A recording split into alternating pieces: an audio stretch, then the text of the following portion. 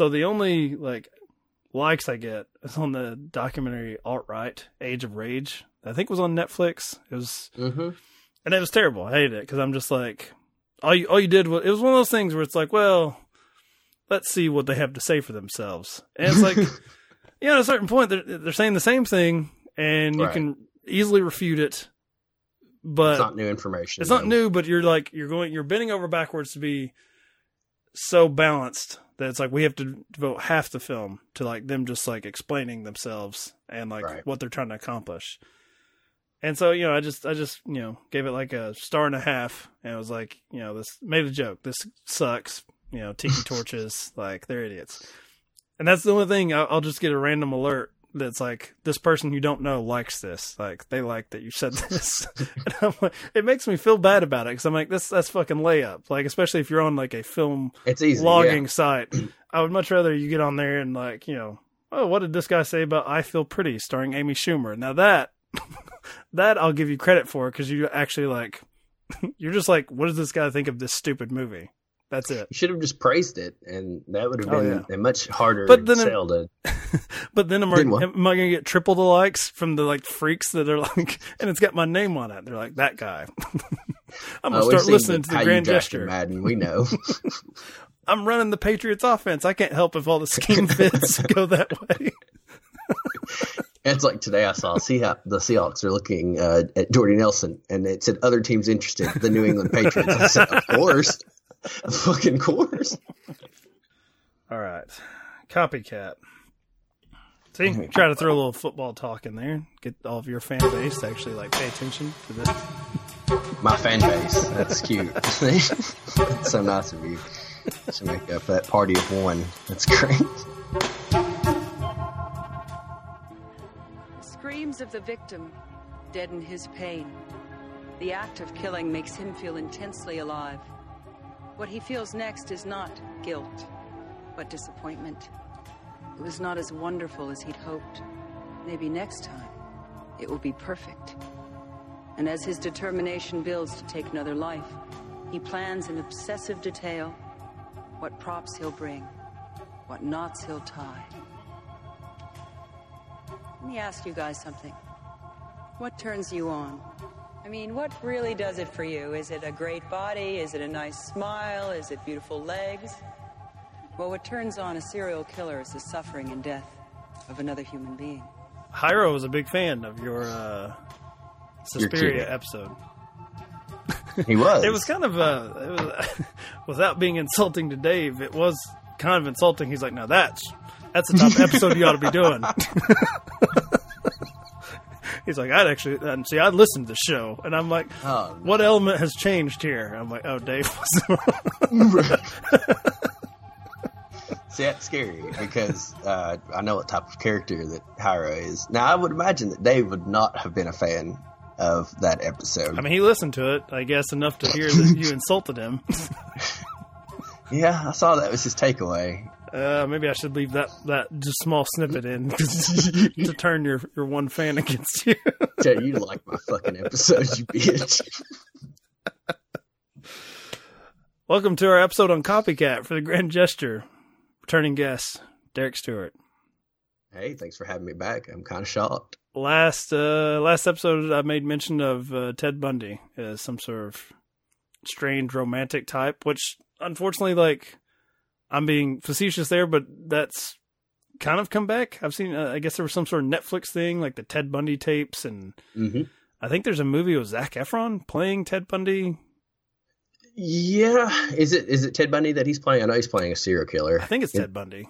It's definitely he was supposed probably to be, not John Wayne Gacy. So was he the clown dude? Yeah, he's the clown. He was not seen as handsome, right? No, Ted Bundy was. Yes. Kind of an issue I had with Copycat with that. That it's got to be like the, spoiler alert for this movie that came out. How old is this now? 24? Good Lord, 24 years ago. I think I was 6. So, there you go. I was 13 when this came out. Didn't see it theatrically. Saw it on VHS. I think like you should with a movie like this. Probably. I actually had, just to date myself even more, even though before we started, in on this, we were talking about how old your superfan Hyro is, like how ancient he is compared to us. But when I was watching it again, I elbowed Brittany. It was like I think it's like I don't know. It's not like, it's like bubbles, like the neon bubbles on Sigourney Weaver's, like one of her like 15 fucking monitors she has. That was like our like Windows 95 wallpaper of choice. Pretty fucking old. Yeah. Yeah. Yes. Pretty old. I mean, the graphics that they have pulled up in the correspondence that they have, I don't know, via email or whatever it is, that definitely dates the movie a little bit. I don't know about you, but during that time period, nobody ever sent me a movie file. Not an original movie that they'd made with, I don't know what was Photoshop at the time, but kind Windows of. Movie Maker. Is that the grand gesture of this? Look at that effort that this serial killer puts into terrorizing Sigourney Weaver. I did notice that, and I was like, oh, that's interesting, because I still have trouble doing that on my apps now, like just cutting out, heads. Derek, that's not a talent thing, because you're actually pretty artistic. I remember reaching out to you when you got your new iPad, you get your Apple Pencil, and I'm like, hey man, could you do like a logo for me? And you're like, that's really interesting. And like, I can imagine you like opening the app and then I'll get to this later, and then never opening the app again. Oh, I just thought you found someone that had more talent, because I never heard about it. I think that was a podcast I never even started, because I was like, I reached out to Derek with this, and he thought it was stupid. He told me he liked it. But... No. Blame me for your failures. Look, the only failures I have in podcasting are the podcasts that are actually launched. Those are the failures. The ones that never launch, those still have a chance. I'll tell you one mistake's having me on here more than once. I'll have to look at the numbers. I don't know if the Suspiria numbers are in. I'm not really giving you grade A material, but when we get to Sleepless in Seattle, that for like a rom-com podcast, there we go. Oh, yeah. Oh, Superfan Hyro has complained about some of my programming. Copycat would probably be one of them. Yeah, it kind of does go along with Suspiria when I was watching it. Like, how am I going to make any sense of this? Easier to follow, though. Yeah, I will give it that. Much easier than things like Suspiria, or even what's the other film? We just got through talking about it not too long ago. Greta, which I'm sure no one has seen. Other than there you go. Me, you, and then 10 other people that hopefully download my podcast, because we'll be the expert voices on it.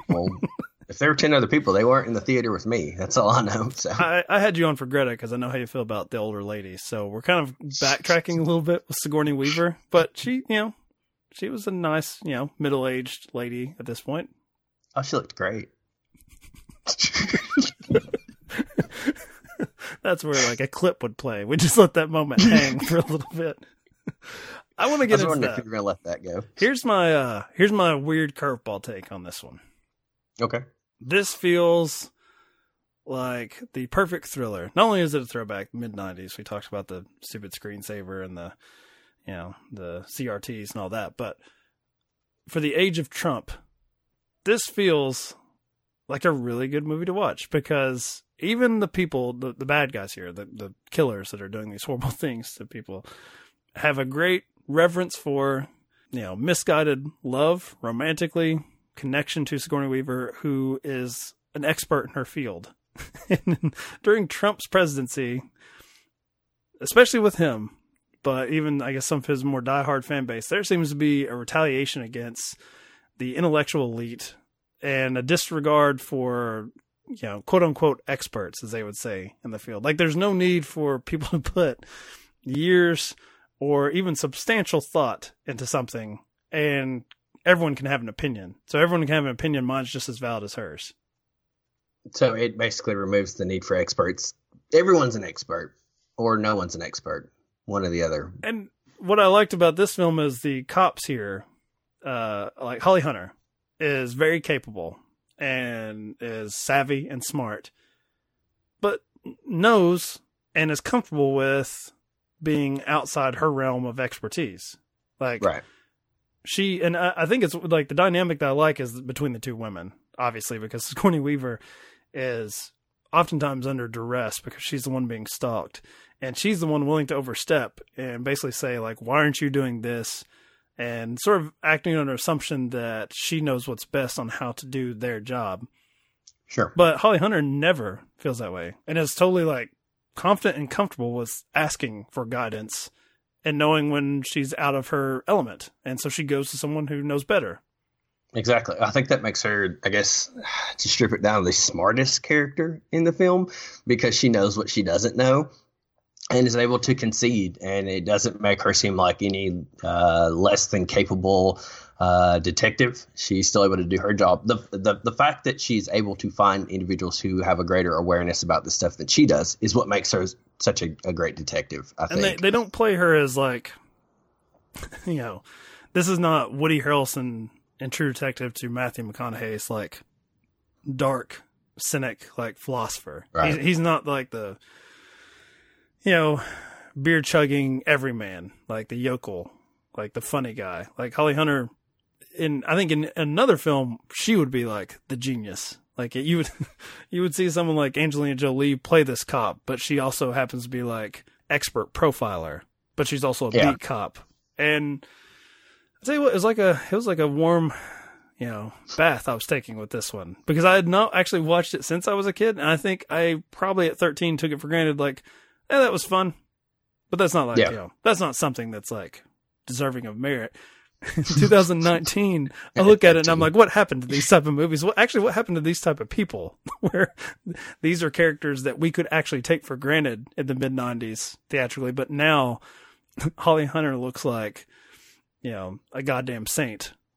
Because everyone's so cynical now, I guess. I don't know. Hello. San Francisco Homicide. I'm Inspector Getz. This is Inspector Monahan. Yes? Is Helen Hudson here, please? Well, I'm her assistant. Can I If we could have just a couple of minutes of her time. All right, come in.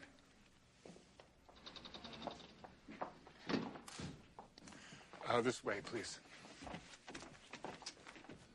Dr. Hudson, this is Inspectors Getz and Monahan. He's escaped again, hasn't he? I'm sorry? Well, is he out or isn't he? I'm not following, ma'am.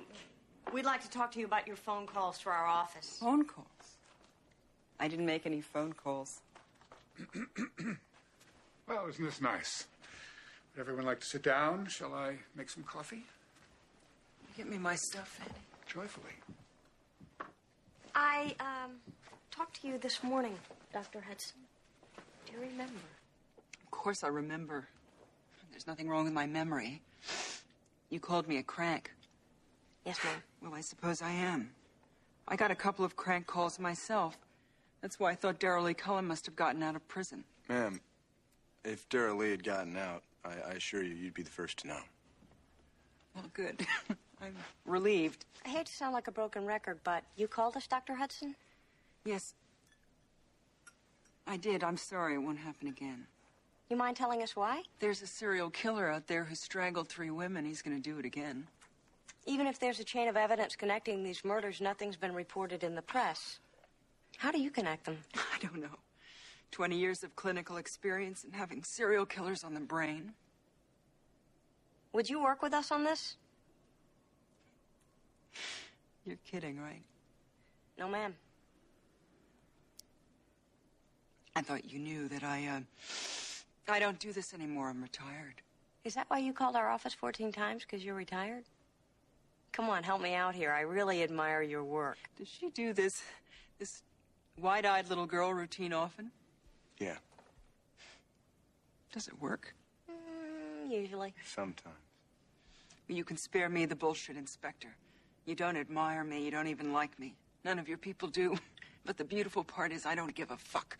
That's the upside of having a nervous breakdown. So, if you don't mind, I have a very busy day. You're right. In most scenarios now, that her character and Sigourney Weaver's character would just be combined into one person who had that almost transcendent level of awareness and skill set about her job at the same time. And you don't really have to do that. You can actually have more than one character bite off a piece of kind of that dynamic and that idea. And what you end up having is a much better relationship between the two of them. And you can kind of really delve into that relationship a whole lot more And at the beginning, I really didn't put much stock into their dynamics and their interaction as much as I was able to do later on when you could kind of start seeing that Holly Hunter was a little bit empathetic to some of the issues that Sigourney Weaver had with the agoraphobia and her just overall lack of comfort. Were you? First off, had you seen this before?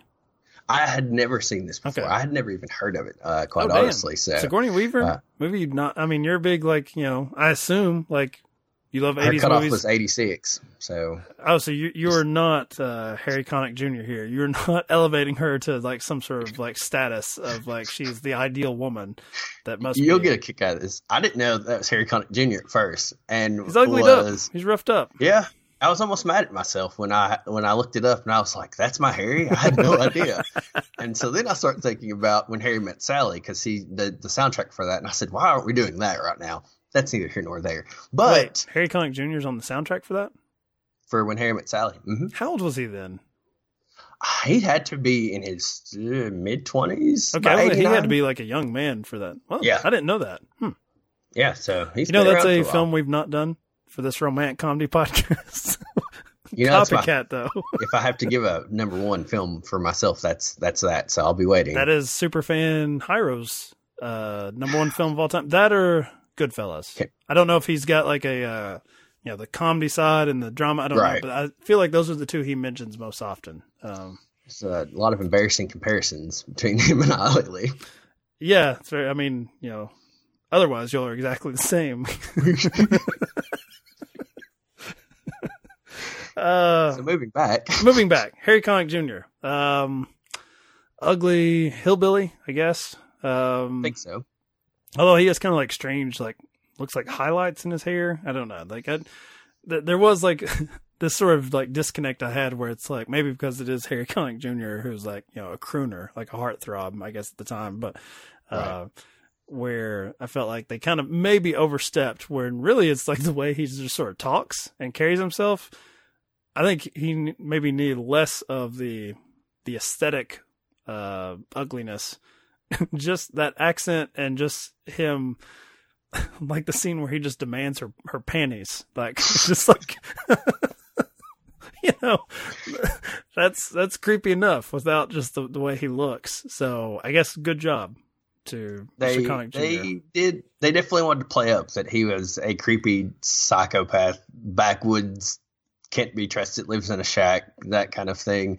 I wasn't necessary, I don't know, but didn't know it was him. So, that's I guess our meet cute in a way is like the opening, like almost like the opening death, like the woman that gets killed before the title card, which is what sets up Weaver's agoraphobia, obviously, like traumatizing assault that she has. After she's given this lecture about serial killers. And she even says, like, I can't remember the stats, but, basically someone in the audience, like, statistically would lean that way with that particular predilection.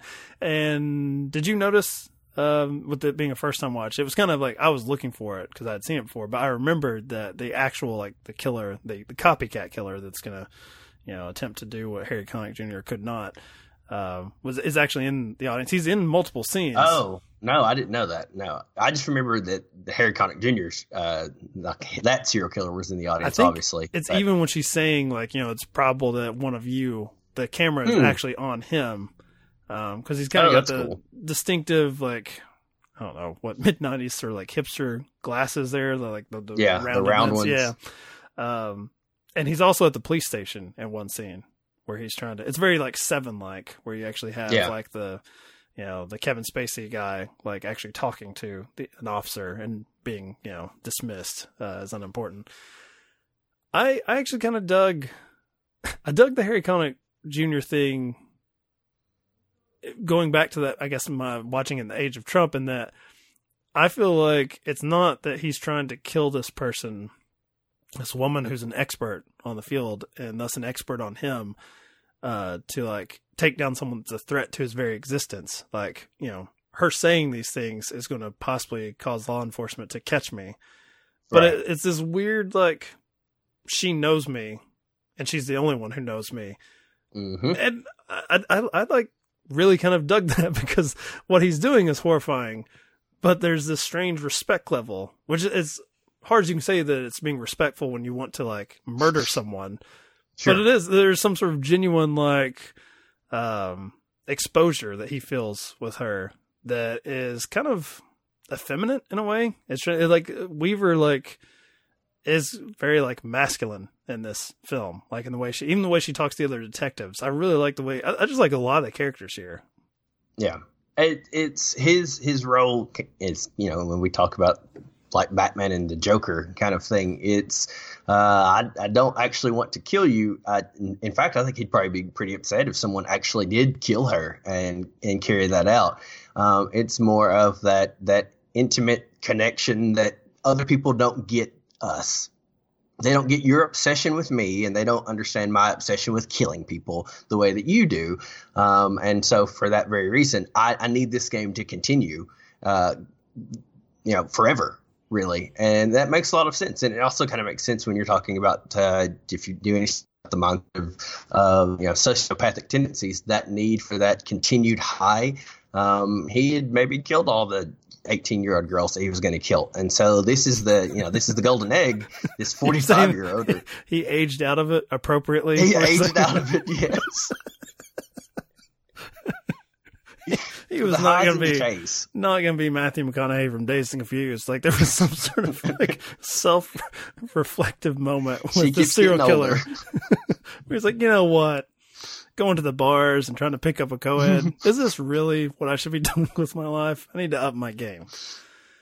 Yeah, pretty much. It does put the film like, I think it dances around it, but Weaver is playing to a certain degree a damsel in distress, right? Like with the agoraphobia after she survives the attack, right, and she's being stalked again by this killer.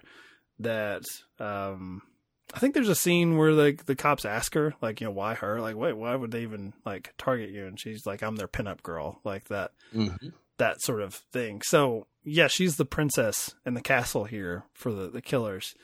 But I never really felt like I rewatched Scream for Halloween last fall, and there is this sort of like, and they play on it like knowingly, but there is this sort of titillating factor of like Neve Campbell is like this virgin sort of girl who's like suffered a lot, and it's like, you know, like a stiff wind is gonna knock her over, and it's like they want to like kill her before she's like exposed to the world anymore. Like they want to like kill innocence, and that happens a lot.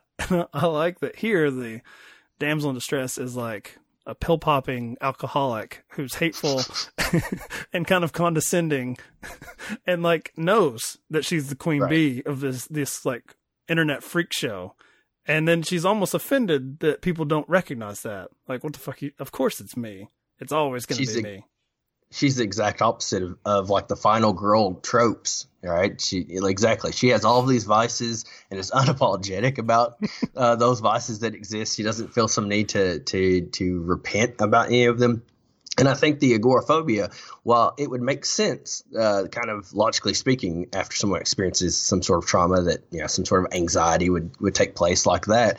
But it's also really convenient to, and I don't even mean this in a negative way, but it's really convenient to add that layer with a character who is so strong, because she has such a level of insight and awareness to how all of these serial killers think and behave. And you probably could have ended the movie in like 45 minutes with her intellect being able to find out who it was. But if we add on this layer that now makes her inherently weak, that I think it stretches out how hard it would be for her to kind of come to that conclusion. She can't leave her home. There's so many things that she couldn't do. Well, she can always be touched in a way, right?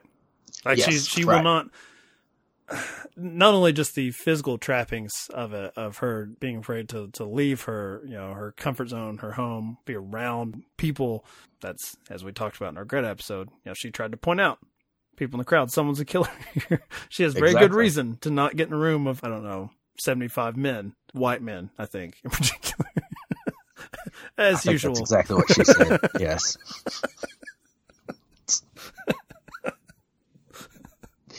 Maybe that's maybe in the age of Trump in the negative way. I was happy to hear it because if you try to point out white men now, it's usually because there's been some sort of corruption financially, or mixed with some sort of sexual assault, something of that nature, or an act of terrorism. Maybe I was just wanting to go back to the days where it was one-on-one intimacy. Where they just killed 3 or 4, picked up 2 women and put them in the trunk. It was so much easier back then. It's gotten way more widespread. They bit off more than they can chew. Well, it's like the hand checking rules in the NBA. It's like now it's my god. It's like, you try to put Jordan's numbers in a particular context, and then now we're getting into mass shootings. Like they're just, I'm trying to make that Can't connection. compare Did it eras. work?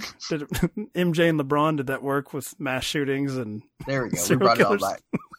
All right, we're talking about our mass shootings with white men, but we'll bring it back to 2 black NBA players. Let's connect it all.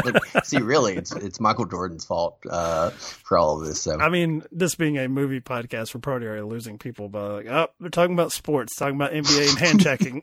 Time to check out. Which means the last thing they're going to hear is me talking about the glory days of white men harming women. they could get away with it in a different period. Yeah. So, yeah. I mean, I don't know. I think I buy into the conceit of her agoraphobia based on what we see in the opening sequence. I wonder if it changes things, because and the time period, right? Like it's like early days of the internet, or at least commercial internet. Her being someone that could be contacted. I think the movie plays a lot different now. If she has a Twitter account where fucking trolls can get on there and say you're hot or I hate you or I'm going to kill you, which is, a daily experience, I assume, for women on Twitter, not nearly as special. But there was something unique where even the cops don't seem to. There's a sequence which I think, what is his name? Dermot Mulroney, who I always mix up with Dylan McDermott. I think it's the other actor's name. All white men. Have dark hair. Look the same. Either one could be a serial killer. We don't know. Where he's attempting to save a video or access, and they're pulling out, what is this? CD-ROM? My goodness. We're dealing with Steve Jobs here. There is something that makes her more special in that time period than maybe now, where the expectation is that you should be able to contact anyone, no matter how famous, whether they read it or not, but you should be able to, in some way, touch them. I guess that's how they had to do it. Back then, if she could leave the house and get on a plane, you're talking about a very different movie where, you're removing the stalker aspect of it entirely. She's just like, Professor X or somebody calling in with her expertise on something that doesn't really have anything to do with her. There's no inherent threat to her just to put herself out there and try to help the detectives. But this way there is. All right. So, if you remade this movie in 2019, she's probably not going to care about getting, like you said, tons of messages in her DMs or being subtweeted, any of that kind. Yeah, I said it. I'm still hip. Direct messages. But she's not going to, I'm not going to say she's not going to care. I don't want to necessarily make that generalization. But you're like you said, there's a greater chance that it's an experience that's not new. And there's an email alert. It's like, oh crap, I better answer that. As opposed to now where it's like, how much junk? I have 2,000 messages on a Tuesday. I was going to say that. Yeah. Yeah. That was an experience then, which I don't actually think is just it being in the movie. I do think, you were too young at 6, but I do think as a teenager that someone sending you an email was something like this must be something I should check because this doesn't happen. Even at, let's say 2000 when I was 12, getting an email was a big deal. Receiving an email I like your was major. reminder to the listeners on how much younger you are at various points. When I finally caught up to Mike's COPYCAT days, it was the year 2000. I think he was 33 at that time. And so for me, at not even hitting adolescence yet, it was interesting to see a 1 in my inbox. I didn't even know what an inbox was. So, completely different times. And that technological or cultural gap is something to take into consideration. And it's something I try to keep in my mind when I was watching it. Because it's really easy for me to disconnect from just how they were responding to technology and how they were responding to the copycat's abilities to send them stuff and all kinds of things like that. I was like, oh, that's unrealistic, but no, it's not. None of that is unrealistic to have such a strong emotional reaction to, because they're basically freaked out because this guy's more tech savvy than they are. They don't know how to respond. He's basically in the house is kind of how they're just because he sent her an email. Yeah, exactly. And did a fantastic job with the photo editing. Oh, wonderful. Well, she learned how to do it pretty quickly, too, herself. She did. So is that the breakup, if you will, in the structure of this podcast, when she starts antagonizing, like, the antagonist, where she sort of redirects the staging of their roles? Probably, because now you have a situation where the copycat, in the same way that Harry Connick Jr.'s character would have been, when you're not controlling the terms of said relationship, now everything's off, and now it's probably going to go from the infatuation to more of the aggression aspects of it. You want to be able to control the tone, no matter what. And so the moment she starts sending stuff back, it's, wait, you're not fearful, you're not running from me. Now I'm mad. I need you to be afraid, or I need you to be concerned about where I'm at. And she's just like, no, fuck that. You can't touch me. And that's the moment I think that the copycat really finds a level of investment about getting to her physically. Yeah, and the grand gesture is like a physical staging, a recreation of like her worst moment from this killer, which she says many times in the film. And I guess if you listen to any other podcast that's on true crime, which automatically means it's way more popular than this bullshit right here. Like, you've heard, like, with these people, like, how much, like, the repetitive nature of, like, what they do, and these relationships, as skewed as they are, like, the power dynamics of, like, the victim and, like, the perpetrator of these crimes. Like, the fact that I talked to you with the last episode, like, this sort of gap in logic that I'm not a totally normal person as far as like spending my time doing this. I don't think is what like for instance, my dad, like if I tried to explain this to him, it would sound as weird as that email sequence with Sigourney Weaver. It's like, so you talk to someone on this Skype machine over COPYCAT, a movie from 25 years ago. Moving pictures? Yes, the moving picture show. It would sound like an incredible waste of time to him, and that's probably an iTunes review or a DM that I would get like after an episode. But that's something I just can't engage with or understand. Even like I feel like strange about like having a physical type. Am I that easily like wired that I just seek out like physical traits are normal, and that's pretty common. Like people like, what's your type or whatever. For this, where you want to have the exact same thing, like this moment in time happen again. And for apparently serial killers, it's very common. And in this film, he wants to dress her the same way, and he wants to participate in an act created by someone else. He wants to step into those shoes. I think that's the weirdest part about it, but that I understand the idea that everything must be very regimented and routine, because again, that's the continuation of control over an extended period of time. What makes it interesting is the idea that he's not, his routine is actually just recreation. His routine's not that I kill someone a certain way. My routine is that I kill each one a certain way that follows a previous path. Has that happened before, to your knowledge?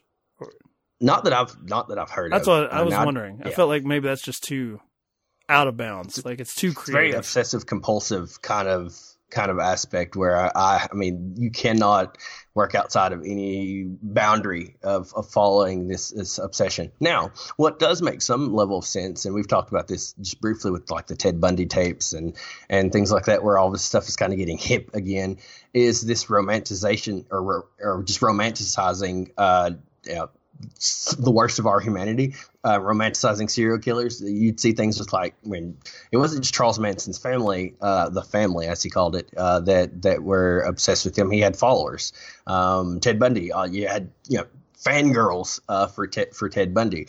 So it's not it's not that much of a leap to me to think that you could have someone who has romanticized all of these serial killers and has those kind of psychopathic traits, and that those two are married together to get someone who's basically just carrying out all of these different types of murders, because it's the same as me having Michael Jordan on my wall in 1991. You know what I'm saying?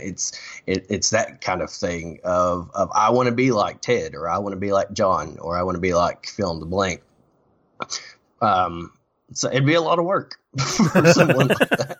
It's a lot of research.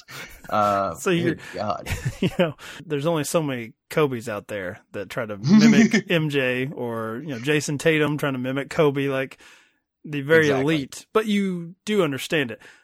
Yeah, as you mentioned, like I do take kind of great issue with the true crime podcast, and that, like, I'm not totally innocent of this, but like the Zodiac movie, the David Fincher movie, I never had any particular interest in the Zodiac killer, but I was totally engrossed by that film, and I could see someone taking like a deep dive into this, especially the unknown element where it was unsolved and there's these theories about it. But the being a tourist in other people's worst moments or other people's tragedies, I don't get at all. And I think that's why I gravitate towards the cops, and the two cops in particular have a great relationship. Like Holly Hunter and Dermot Mulroney have this like kind of will they or won't they, which I really like, because they don't really go the direction you think they will. Not like there's and there is like a flirtation there, but there's also like seems to be like true respect, like where if they never acted on it, they would be totally fine. There'd be like great, it doesn't have to reach this moment, and then if it doesn't become that, then it was all like a waste. Once again, like I just did not give this movie enough credit in 1995, where I'm like, I don't feel like I see supporting characters with that dynamic like anymore. Like the whole arc they go on with the cops. You said Holly Hunter and Sigourney Weaver would be the same character. I don't even think we see anything about this like love triangle at the police station, which really doesn't have anything to do with Sigourney Weaver being stalked by serial killers. Right. Not at all. And I get what you mean with being, just stripping it down. It's fleshed out characters. It's characters that are fleshed out not for the sake of driving the story, but just because we're kind of getting a snapshot of this police station and the dynamics that are involved with these three folks that work there. And it's not that they're throwaway like things that someone just threw into the plot just to fill time. It's okay. We're getting an idea that these are there's a lot of elements to their relationship, and some of it's important to the serial killer, some of it's not. But it's important to their perspectives, and it's important to how they view their place in all of this. And it's I'm trying to think if there's anything that I've seen recently that wasn't that was an actual film where they were able to do that. You see it in TV a lot more today than I think that you ever have. There's time, right? And there's an expectation that you have an ensemble cast use them. Right.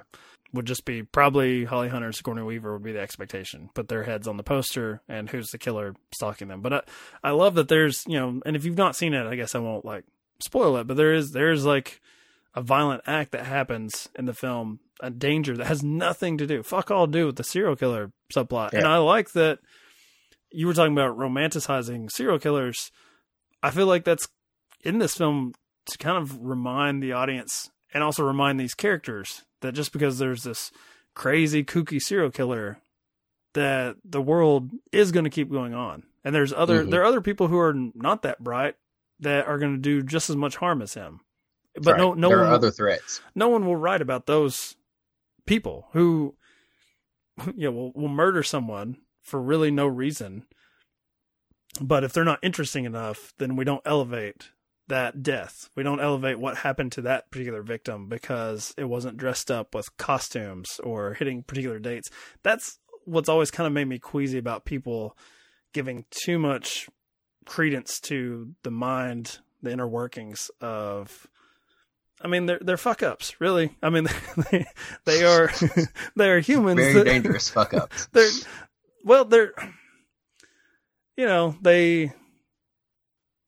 to go back to the NBA thing, like they're playing under different rules and they're kind of cheesy as far as like, I honestly, I guess if you want to say get into the world of criminals, I probably have more respect for someone that is in it to make money. And like, that's their motivating factor.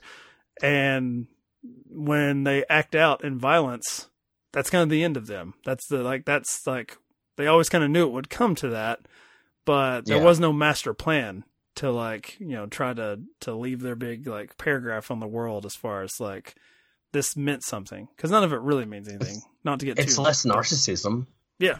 I mean, it's much less of a well, and I mean, I think that lends itself to even diagnosis, because most serial killers are narcissists, or a lot of them are. But you're right. If it's just I need to make money or I want to be rich, it's less about I want everyone to remember me even after I'm gone.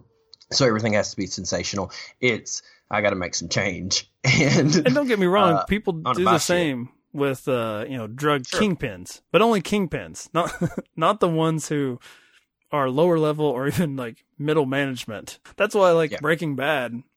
I enjoyed the early seasons because I enjoyed that idea of someone like I could do this quickly and make a great deal of money. But like when people started having like, Heisenberg, Walter White posters on their wall like Scarface, I'm like, okay, does the show know like it's gone into this territory? Like, is it going to touch on that? Or is it like embracing like, oh, we've got this old bald white guy who used to be in a sitcom, Malcolm Middle. Now he's badass. And I'm like, no, he's not badass. He's pathetic is what he is. The anti-hero. I mean, you see this in horror films that have too long of a run, where Freddy Krueger is horrible and disgusting and awful and the worst. And now why is he making so many jokes by the fourth film? Well, that's because all the kids love Freddy and they want to go as him as or they want to go as Freddy for Halloween. Well, yeah, it's Kramer coming through the door, and it's like, hey, there's Kramer again. Exactly. Yeah, it's Walter White on my wall now in college because that's hip. That's cool. I want to be a drug dealer. Not me. I knew when you pause, it's going to incriminate me like that. I'll just leave that. That might be the whitest thing you've ever said. Like Walter White maybe want to be a drug dealer. You want to buy some marijuana, kid? It's always why I was a Mad Men guy, because Don Draper, for as handsome as he is, he's also a pathetic character. And there were long stretches where I would kind of get into it with people who were fans of the show. We're like, I don't know, man. He's like fucking crying. And he's like puking on himself. I'm like, yeah, that comes with the drinking and the womanizing. It's going to show you the parts where it's like, I don't want to be Don Draper in those moments. I just want the good stuff. Like the good stuff still being like, ethically dubious, but it looks fun. I don't want to see the parts that don't look fun. He has no like moment of really repenting for any of the things that he does. I also like that about him quite a bit. Yeah, unapologetic. Even when he apologizes, it's not really a valid or genuine one. It's just a misstep before he gets back on the right path. His path. Well, there's a lot of missteps there, but I'm judging his character. Obviously, I hate to do that.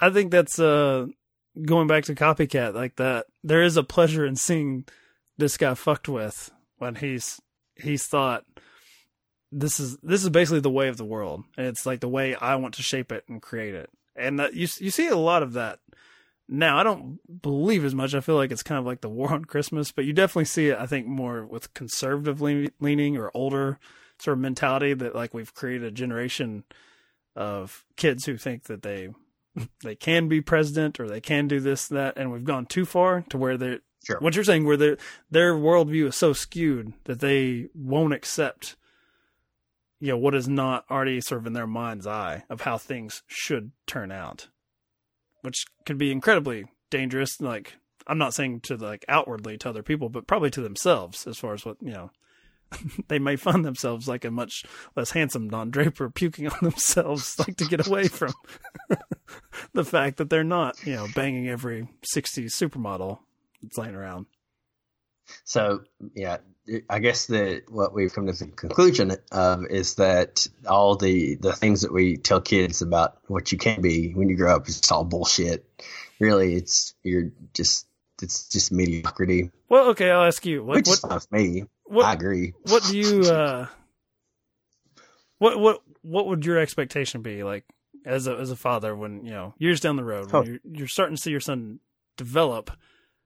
You know, to me, I don't have a problem with that baseline argument that like, yes, you could be any number of things. Sure, but I guess there's the expectation that through their own negative things that happen in like adolescence or whatever, or that they'll find an avenue that is more realistic, or they'll find some sort of pleasure in things that are not world shaping, not like on a grand scale. Not everybody's going to be LeBron James. Not everyone's going to be president. That one should be easier based on whatever your height is. You get to about 14, 15. Not everyone's going to be a neurosurgeon. See, I would say I'll top your earlier white statement and go probably not as white as Walter White made me want to become a drug dealer, but the threat would be like not everyone can be John Stockton, because anyone hear me out, anyone could be reasonably like 6'1" white point guard who's not incredibly like athletically gifted. Sure. I think that's the one that you got to knock kids off of that. You're not going to be John Stockton. You don't even need to entertain LeBron James, because if they're 6'8", 6'9", maybe you actually should encourage them to try to be like LeBron James. If they're 6 feet tall, I don't know if the NBA is the very first thing you scratch off the list. That is true. I don't know. I haven't really thought about my expectations, because it's that I think that gets you into some trouble with even wanting to live vicariously through your own children, and expecting them to do all these great and wonderful things that you yourself didn't fucking do. So that's a little difficult. How did you fall into like what you're doing now? Because I can't imagine that when you were 16 you were thinking. Oh yeah, that's. I even remember being in college in undergrad and thinking when I had a professor that was lecturing. It was a really good lecture, and I was like, "Oh, I would really like to do something like that one day." Yeah, but that's not going to happen. Even something like that, and it's not that I didn't think I was capable, but there were still things about me, character-wise, that I just didn't think would mature the way that they needed to be able to do stuff like that. And so, even in undergrad. In grad school, there were still periods in which I was like, well, this isn't going to work out the way that I'm wanting it to, or the idea that I'm having for in the best kind of way. It's like if I fall somewhere middle of the road with counseling, or middle of the road with such and such, maybe. But I've never been the one to think, well, I'm going to be the best therapist in the state, or I'm going to be I'm going to be a professor before I'm 30. No, I didn't make those assumptions. And I think being realistic with your kids, even though I've not been a father for very long, is something that I think is a responsibility.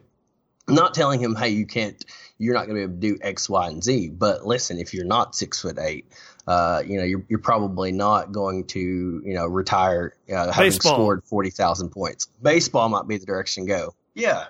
I think being realistic is a little fair, I think. I like how this is wrapping up, because I started the podcast saying this is a great film because the Trump administration has told us to not believe in experts, and we've come full circle where we're telling people like you will never become an expert in anything. I don't know if that means we're showing the same amount of respect for the elite, but we're talking about it like, oh, that's impossible. You can't be the best in your field. I mean, I guess you can, but if you are, then you know what? Somebody else's kid isn't then. So there's only going to be one. I mean, this movie shows that it's a tough road to hoe if you're Sigourney Weaver. She's number one, but look what happens. Exactly. Maybe you don't want to be number one. Maybe you can be the 60th best profiler of serial killers. You want to be John Stockton of the You profilers. can be the John Stockton. Exactly. And you know what? You can walk outside your apartment. No big deal. Whatever shorts you want to wear. Have them nuts just hanging out. Well, see, I was thinking about never. What? No. Nobody will see because no one's looking for John Stockton. Just have them just drooped. Yeah, that's fine. It's not the direction I thought this was going to go. Derek, where can people follow you? They don't want to. But Daystew on Twitter. It's DAYSTEW. A lot of interesting content. Very similar to this sports episode. Related. I don't know if the focus is on that great Utah Jazz player from the 80s and 90s, but it should be, Derek.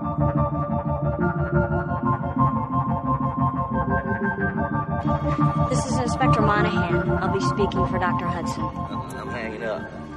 I ain't talking to no cop. Or you Dr. Hudson just received your book. Do you know anything about it? Oh, yeah, I surely do, but, that's all I'm saying until that foxy lady gets on the horn. Put her on. Hello, Mr. Cullum. Doc, I've been expecting your call. Hey, from one author to another, how'd you like my book? What do you know about the man who delivered it? Peter Curtin. What about him? Peter Curtin? Oh, yeah. Peter Curtin is the name of a serial killer from the 30s in Germany. I'll be damned. He took that man's name. He bothering you? He broke into my apartment to leave your book. Kind of a hand delivery, huh? Did you put him up to it? Doc, this Curtin guy, he's been writing me all these letters. I figured he owed me a couple of favors. So I sent the book with him to your house. I didn't think he'd break in, though. You gotta steer clear of that son of a gun. He's a freak. He told me he's gonna send me $500 for some of my spirit. He said that he could make me immortal if he had some of my spirit. You know what I'm saying? It's kind of embarrassing. I don't really want to say it right out in front of a lady and all. Well, I think I know what you're referring to, so what did you do about it? I took some of that liquid soap and put it in one of them sandwich baggies with a message from Jesus, telling him to mend his ways. How are you going to contact Curtin? This buddy of mine got paroled a couple of days ago. I figured I'd just send a baggie with him, and Curtin was going to hook up with him. Do you know when and where? All depends, Doc. Depends on what? You see, it gets awful lonesome in here, Doc. I think about you all the time. A personal token would be nice. Let's see. Something feminine, something lacy, something really, something pretty. I got it. Send me some of your squirrel covers. I beg your pardon? I beg your pardon? Your panties. You wear them, don't you? That's what I want. Jesus. Look, I want them autographed to me personally. Darrell Lee Cullum. Deal? That's a promise.